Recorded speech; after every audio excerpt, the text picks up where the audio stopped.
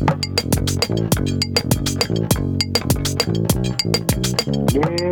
boy.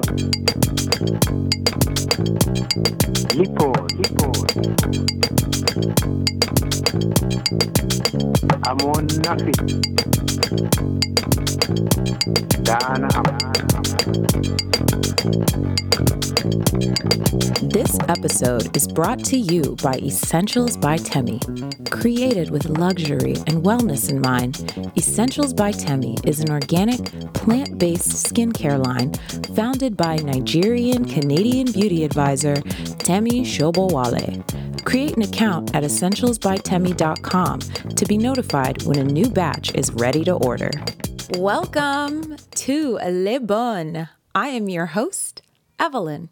So today's episode will focus on the delicate balancing of culture one experiences being an immigrant who moved to the United States. So I came across this Reddit post. By the way, side note, love Reddit. Love it. It's very interesting. If you're not on Reddit, go, because the things people be posting on there is crazy. Anyway, found this post on Reddit, and I feel like it really captures how I've been feeling, especially in recent years, in regards to my culture and my heritage. So, Olivia GG writes, longing for my parents' culture. Growing up, and even now, I'm longing to be more involved with my Peruvian heritage. I notice my desire to learn more about my Peruvian culture when I watch Peruvian television shows, more than my parents do, watch movies from Peru or about Peruvian history, and get excited about anything related to Peru. This has even gotten to the point where I've looked up a major in Peruvian studies, which doesn't exist, sadly. Has anyone experienced a longing to be more involved in their parents' culture, like do dances or even sing their music?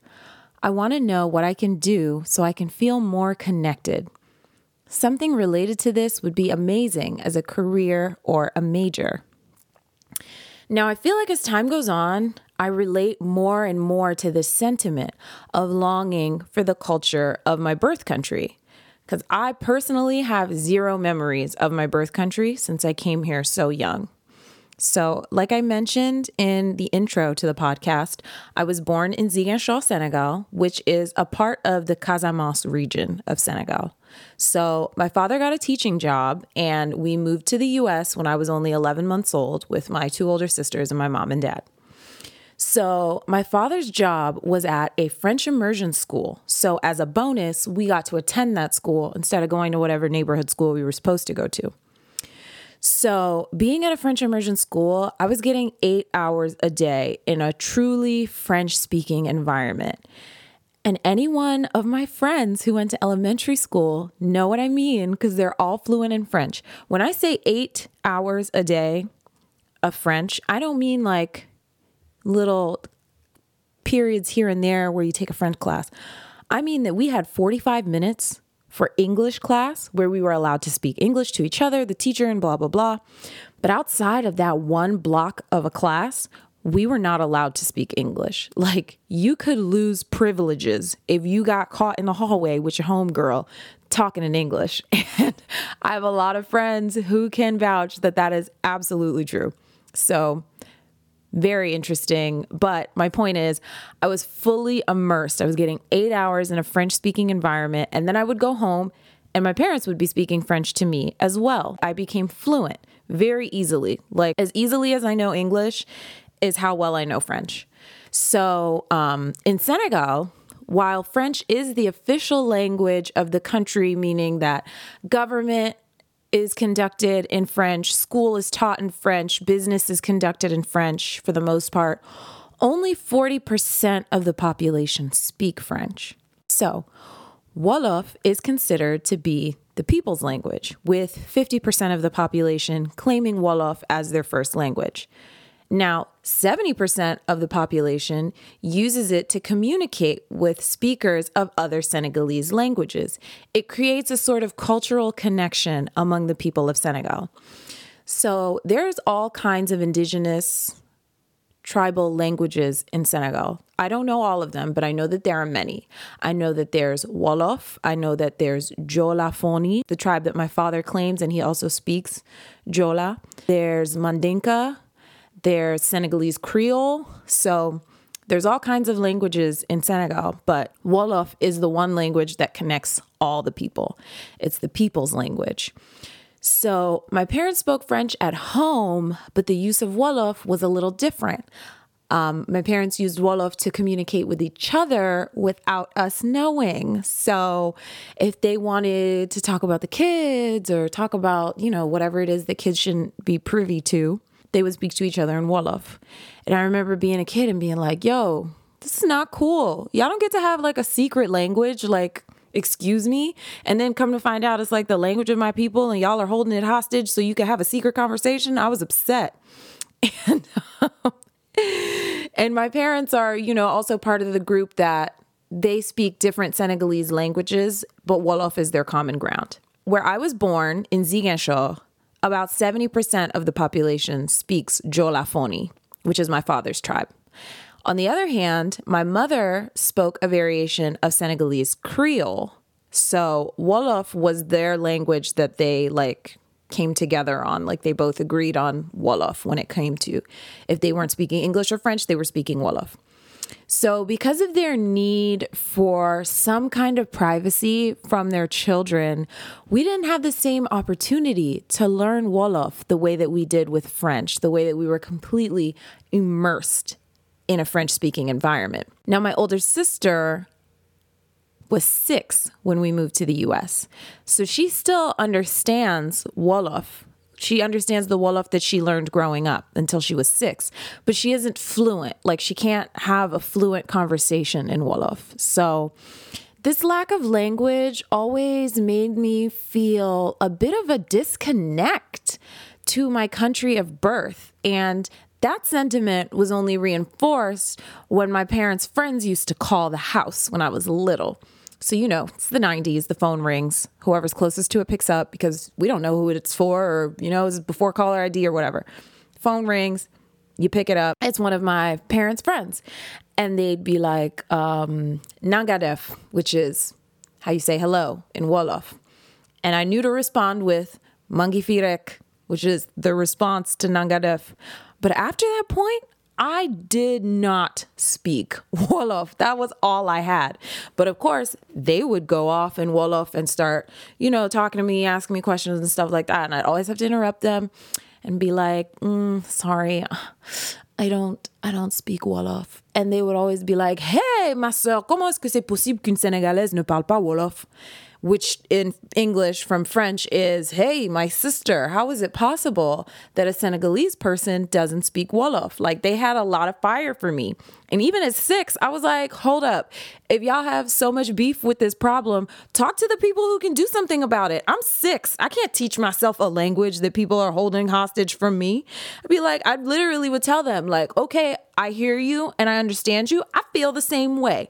Tell your homies that I'm about to give the phone to teach me Wolof instead of using it as like this secret language. But, having a secret language is pretty lit. So I imagine they weren't ready to let go of that. But I did try to take matters into my own hands. So first on the list of things that I did was I took it in college. So at the school that I went to, one of the French professors was Senegalese and he taught a Wolof course. And I took it for 2 semesters. He didn't teach it like back to back. It was like 1 semester on, 1 semester off, but I was able to take 2 semesters of Wolof. Now, even though I dedicated that time to taking the classes, I didn't really learn much. And I'm going to tell you why. Okay. First of all, it was college. Now that's a whole nother podcast because a lot happened there. But my point is that it was like, I think sophomore year of college. So I was like really busy with my social life. I was way invested in my social life. I had just moved out of my parents' house. I was like, I'm free. So I was acting a fool. Not to say that school wasn't important, but I just wasn't in a space that I was going to retain that kind of important information. Secondly, I am a really good student. Like, I'm a good test taker. I can regurgitate information like real well. But the problem is that doesn't always translate into retention, into, okay, I learned this, I'm going to remember it for like the rest of my life or for a few years until I brush up on it again. Like, no, I was good at, you give me information in January, I can keep it up here till May. Once that test is over, it's gone. I don't know where it went, but it's gone. So there was that, the fact that I just wasn't retaining it because, you know, I'm a good student, but I'm not, if you're not invested in it, if you're just doing it to get a good grade, you're going to get a good grade, but you're not going to remember anything. And then also, third and most importantly, I wasn't 5 anymore. You know, when you're little, learning another language, if you're immersed enough in it, is like, you don't even have to think about it. It just becomes a part of the words that come out of your mouth. So I feel like it was a missed opportunity when I was little and all up in my parents' face, like, when are y'all going to teach me something? You know, like if they didn't do it then, it wasn't going to happen. Like I just don't retain information the same way. What's interesting also is that my partner has a somewhat similar experience, different household, different life, but similar experience. So he was born and raised in Miami to parents who were both born in Cuba. His mother came to the U.S. as a child. His father came to the U.S. as an adult. So even though his grandma lived with him and they spoke Spanish and she cooked Cuban food, his mother was essentially raised as an American. And then his father came later, but he told me an interesting story about how his dad used to practice his English with his kids. He would speak English with his kids so that he could practice and be better because he worked at a bank. And I think that it's really interesting because immigrant parents, when their kids are in the U.S., obviously they're learning English very easily, like second nature, like I was talking about earlier. So they take that as okay, well, they're just learning it second nature. This is a good person to practice with because they're very good at it. But the problem is that practice isn't reciprocated, right? So he didn't get the opportunity to practice his Spanish with his dad because his dad's priority was to speak better English. So Spanish wasn't even on the table. It wasn't even thought about. So I thought that was a really interesting thing that we both had in common. I mean, I speak French, but I don't speak Wolof. So I can understand, like, he does speak Spanish, but he's just not fluent in the way that people in Miami expect you to be fluent in Spanish. Also another topic for another podcast, but I digress. Anyway, so as my parents maneuvered their new home country and tried their best to assimilate, they were also trying to make sure that their kids knew about their culture. And I'm sure that that was a very, very difficult balance. But one way that my dad kept our culture alive was storytelling. So in Senegal, there are storytellers, which could be anyone really. And then there are what are known as griots. And griots devoted their whole lives to knowing the stories, fables, and genealogies of their tribes and people. It was a very, very well-respected profession to be a griot. It's passed down from generation to generation, and it requires years of training and repetition and memorization. They used to travel with kings as kind of like a walking, talking history book. The first griot in history was mentioned way back in the 4th century as like a part of a king's court. And so they were so important that, you know how like now during times of war, it's like egregious and a war crime to kill a medic. That essentially was how they treated griots, because killing a griot is the equivalent of burning down a library now. That's how much information that they held. So they made it known to enemies, even during wartime, like, you could kill the rest of us, but do not kill our griot because we need that history to continue. There's a huge emphasis on oral storytelling, and people use legends and myths to preserve history and wisdom across generations and ethnic boundaries. And it's very entertaining. My dad is the ultimate storyteller, And you can ask anyone who went to school with us and they'll tell you this is absolutely true. I remember being a kid and he would tell a story. One time he told a story in like, I think my third grade class, and he like turned down the lights and he would do all these voices. And it was like, you were like shook. Some of it was scary. It's usually like a scary story to teach kids to stay on the straight and narrow, but they were great stories nonetheless. One of the stories that is very big in Senegal is the story of Senegal's birth, its beginning. So the story is that there were two sisters on a small boat that perished at the Pointe de Sangomar, a small Atlantic island just north of the River Gambia, and it split.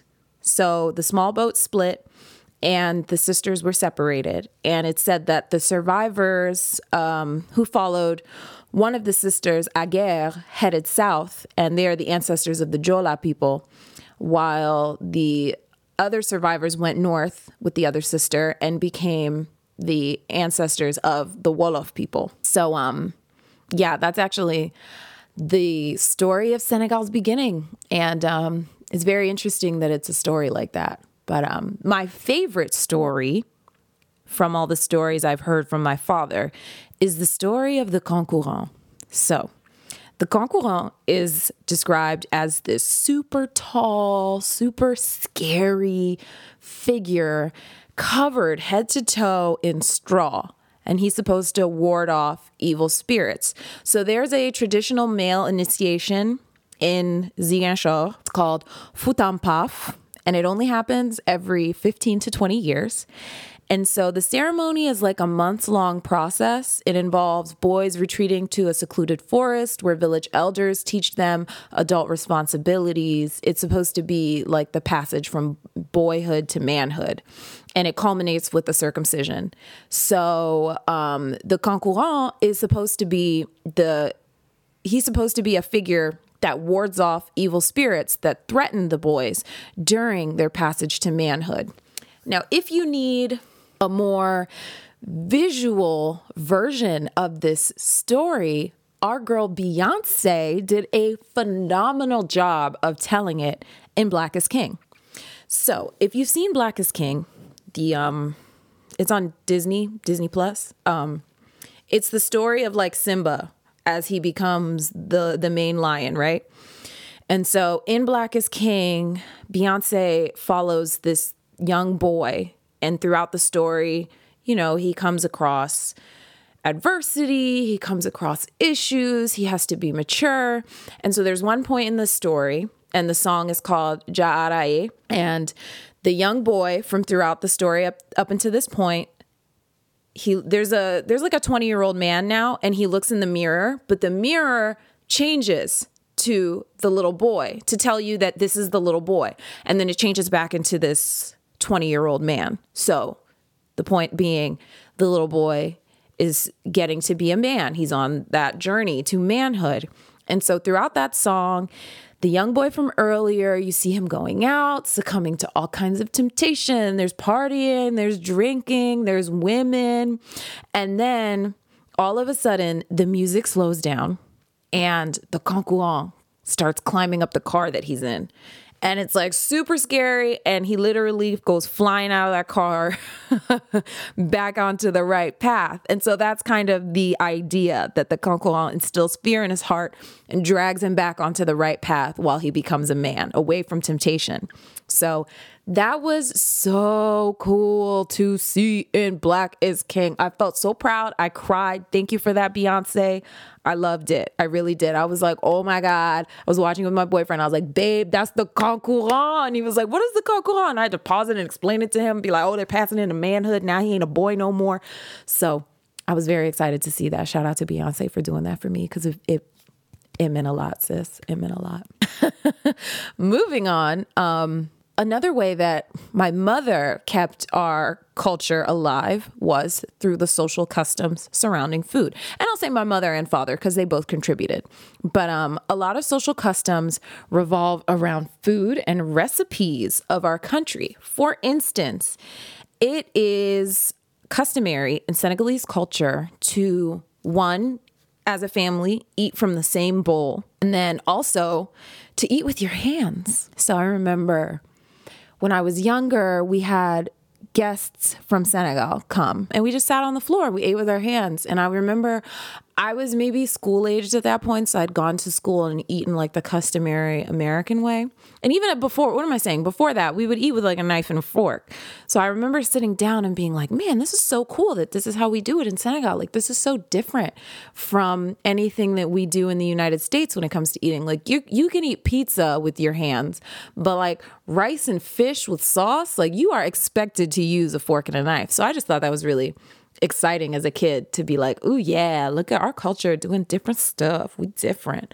But but we didn't really do it outside of when we had guests. And I think that the reason my parents did that is because coming from Senegal, or really any country, can be very jarring. And I think they just wanted to create a sense of familiarity for people coming from Senegal. Like, yes, everything is different. People in the street are different. You're in a completely different country, but you can find comfort in coming to our home and eating the Senegalese way. So that was really interesting as a kid. I was very excited about that. And I think that was the first time I noticed that there are stark differences between the customs of Senegal and what I know to be like regular life in the US. That was the first time I was like, this is different. This is definitely very different.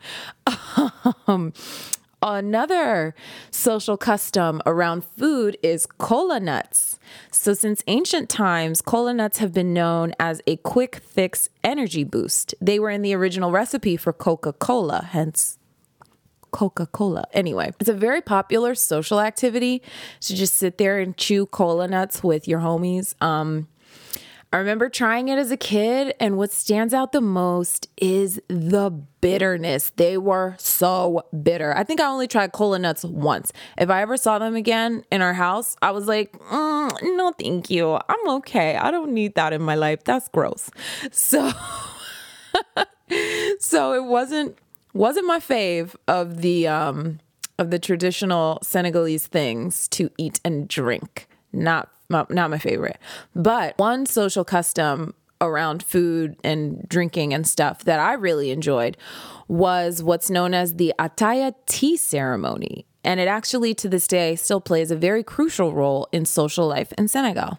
So the Ataya tea ceremony is a long process where Chinese gunpowder green tea is brewed in a kettle, poured into small glasses, and then you pour it back and forth between the kettle and the glass to create a thick foam at the top. And then the first glass, I should say, is very strong and very bitter. Now they add sugar and mint as you go along, but even so, just because it's the first cup, it's so bitter. There was one time we tried it. It was terrible. That first cup, I was like, no. I'll wait. I'll sit here and wait for them other few cups that are coming. But over the course of time, the tea would get sweeter and have mint, and it was nice. And it was fun because while you sit there and you wait for the tea to be poured, my dad was telling stories about Senegal and how he grew up and the way he was raised and, the concurrent and all kinds of things. So that's kind of the point. It can take up to 3 hours, but it's supposed to be like this time to bond and talk and develop camaraderie and closeness as a family or as friends. So I really enjoyed the Ataya tea ceremony. And it was a nice excuse to stay up late because you're like all hopped up on caffeine. Even as a kid, I remember being like, this is awesome. I get to stay up and listen to scary stories. So that was also a very fun part of learning about my heritage and my culture. Everything else as it relates to food customs, I will say I learned from my mother and my sister. My sisters, both, my two older sisters, are incredible cooks. They really know how to throw together a Senegalese dish. I'm a really good assistant in the kitchen. I know how to make Senegalese dishes. I actually made my boyfriend yassa, which is traditional Casamance meal, which is just rice, marinated chicken and lemon juice and like onions and garlic and stuff. But my sisters are top tier when it comes to cooking. They are the goats. They're so good at it. Like, they don't even got to think about it. If I need a recipe or I need to know how to do something, I hit them up because I'm going to mess it up on my own. But they got all the information that I need. So, that's always nice. But one thing that is difficult about balancing these two cultures in the US is that it can be hard to talk to people who don't have foreign parents about the problems you face. Like, most people can't relate. I'm really lucky because I grew up in PG County in the DMV. So it's a very culturally diverse area. I have a lot of friends who have immigrant parents, so they could relate. But even that has limitations. Like, I have a Filipino friend and her parents are Catholic. And so she can relate to me on the way that our Catholic parents act, in regards to their religion and their upbringing and stuff. But even that has limits because she's Filipino and I'm African. So there are stark differences in the way that our interactions are with our parents. And even like my African friends, I can relate to them, but there's also limitations on that. Like, it can differ. The parenting styles can differ. So it is nice to have friends who can relate, but it's still very difficult to grow up in the US and watch your American friends do things that are totally deemed normal, totally deemed like not out of the ordinary at all. And then to ask your parents to do the same thing and they look at you like, have you lost your mind? We don't do that around here. Like, we just don't do that. For example, when I was in high school, I really wanted to go to a New Year's Eve party my junior year. And my parents did not like to let me sleep over. I can probably count on my hand how many people's houses I've slept over as a child in my youth. Because it just wasn't a thing. Sleeping over at somebody's house, like, what is that? So when this New Year's Eve thing came up, I was like, I gotta go. I gotta find a way to convince them. I did like a PowerPoint presentation of why I should be allowed to go to this party. Like, I have a 3.8 GPA, which should be a 4.0 once the grades come out and I can get my math tests up or whatever. I'll do chores for weeks on end after. I'll do this and I'll do that. Like, I had to negotiate to go to that party. And it was like, they let me go, but I think that was the last time I went to like a fun party after that. Like, that was it. That was like one and done. You had fun. Like, hold on to that memory, girl, because that's it. So it can be really difficult to see your friends get to do things that are totally normal and not weird, but are out of the question for your foreign parents, like not happening. And it can be hard to accept and embrace the customs of a new country for your parents, because even if they do their best to blend in and assimilate, there's still that constant tug of war between what they know and what they grew up with versus the way that things are done and approached in this new country. But at the end of the day, my duality is what makes me this interesting human that I am now. And I have my parents to thank for that, because they were able to, raise us in the United States and still be able to have us hold on to some of our culture, appreciate our culture. And I am very thankful for that.